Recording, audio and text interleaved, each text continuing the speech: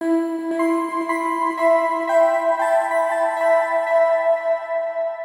this is Reverend Raymond Coffman, pastor of the Log Cabin Community Church in Vinings, Georgia. Welcome to our podcast. I read this week an old folk tale. You may have heard it before. It's an old Persian story called Aladdin. Aladdin is a beautiful tale that was recorded in a book called 1001 Nights, and it also became a Disney animated movie back in 1992. But it is a folk tale, and the folk tale goes like this. Aladdin was the son of a poor tailor. They didn't have a lot, but they had a lot of love in their family. A wicked magician shows up when Aladdin's father sadly passes away, who claims to be his uncle. He persuades Aladdin to go on a venture, and this venture was to take him into a cave and search for a hidden lamp. Suspicious of his so-called uncle's intentions, Aladdin wises up and he refuses to give him this beautiful lamp. The mean uncle seals up the cave and leaves him to die. Well, Aladdin discovers that this lamp contains a magic genie. He's able to utilize the magic from the genie to extract himself from this cave. He becomes very wealthy and even marries the Sultan's daughter. And then he lives, as you could imagine, as many tales go, happily ever after. Why is this tale so popular, this very old folk tale? Well, first of all, I think we all like to see the underdog come out on top, and Aladdin, his life comes out pretty well. Secondly, I think we all like to daydream of what it would be like of having our own magic genie. Could you imagine any of your wishes could be met? But sadly, we will never have a magic genie in our lives. It's just a folktale, right? And if we really want something, I think we all have discovered we really have to work for it. When Jesus met with his disciples, right after he chose his disciples and he was starting his ministry, he gave a sermon on the Mount of Olives. And he mentioned four things that were very important, four contrasts that he gave. When we look at this period of time, the people who came to the temple who got a lot of preferential treatment were those who were affluent, those who had prestige and a lot of money. But Jesus wasn't speaking to these very wealthy people. He was not in the temple. He was outside in the outdoors, and he was speaking to common people. And Jesus said, I know that you all have a hunger in your hearts. Our natural thought would be that someone who is blessed and very wealthy and rich and affluent, they would be the ones who would inherit the kingdom of God. But Jesus' message contrasts that very idea.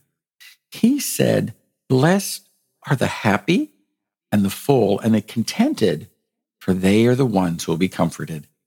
And Jesus points the crowd in a completely different direction. Let me talk about the four contrasts we have today, which really take us more into the deeper values of our own personal spirituality.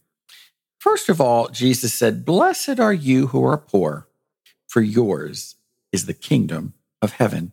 When we all realize in our lives that we are poor, not financially poor, but we all have spiritual poverty in our lives, that we can hold the full grace of God. What do we mean by spiritual poverty? Spiritual poverty or spiritual blindness is when we don't realize the power and the value we have of children of God, that we are now sufficient with the Holy Spirit empowering us with power and with grace and a new life in Christ, and that because of his forgiveness, we will inherit the kingdom of God. The poor in spirit are those who recognize their need for God. So there was a period of time, perhaps, when you were in spiritual blindness, spiritual poverty. And we that are poor in spirit, we recognize that we all truly need God. So the first message Jesus was conveying was, blessed are you who are poor, for yours is the kingdom of heaven. His second point when he was preaching was, blessed are you that are hungry now, for you will be satisfied. There's a hunger in all of us. We hunger physically for food, but Jesus was going a little deeper. He was talking about our spiritual and emotional needs for love and acceptance, and a spiritual need to find our meaning and purpose in our lives. When we place our faith and trust in God, we then are finding the love and acceptance that we all are searching for in our lives, that we're all hungry for. St. Augustine, a very famous philosopher, said this quote, "God has placed a God-shaped vacuum in every heart that can only be filled by God." All of us have this need and hunger to know God, but only God can fill that emptiness that resides. The third contrast that Jesus spoke about when he spoke outdoors at this beautiful sermon, he said, "Blessed are you that weep now, for one day you shall laugh." You know, people grieve a lot of losses in their lives. We often think about grieving a loss of losing someone to death, but there's many losses that people have. People have a loss of health that they struggle with. People have to deal with perhaps a loss of finances, maybe a loss of your dreams and your hopes of something that you wanted to accomplish, but it never came about. We grieve many things, but Jesus said, "Blessed are you that weep now, for one day you shall laugh." That's the beautiful message of life with Christ, in that there's hope in the tomorrow. Yet Jesus promises an end to the misery and promises laughter ahead when we place our trust in him. The fourth contrast that Jesus spoke about is when he said, "Blessed are you when folks hate you." Have you ever been in a situation where you were misunderstood? And maybe someone took that out against you, and there was a terrible misunderstanding. As God's children, we must be willing to give in a taking world. Have you discovered that too, that many people that we come across in life's way don't want to give, they just want to take. But we have to be willing to go the extra mile and give in a world where people are often only taking. We have to be willing to love in a hating world. It's very easy to hate and to get involved in disagreements with people that don't think the same way we do. But as Christians, we're called to love in a hating world. We're also called to help in an abusing world. How can we, as children of God, help other people?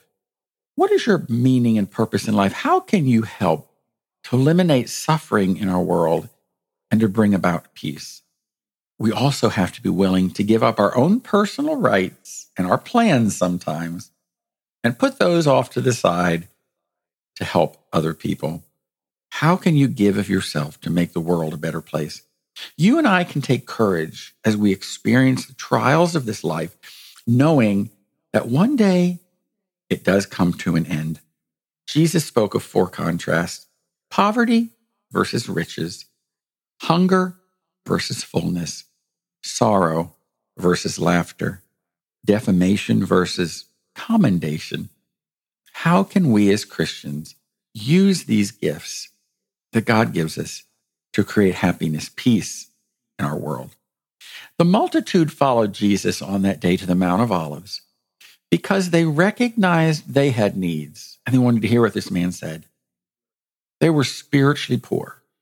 There was some emptiness in their lives. They felt helpless, but Jesus gave them hope. And Jesus gives us hope today. I don't know what's going on in your life right now. What is going on in your heart and your mind? But I want to remind you that Jesus came to give us new life. He came to give us happiness, joy, and peace. I can't give you a magic genie today that's going to make you happy and give you all your wishes. But what we have to realize in our life in Christ, when we follow him and place our trust in him, our lives will be happy, joyful, and peaceful. Thank you for listening today. God bless you.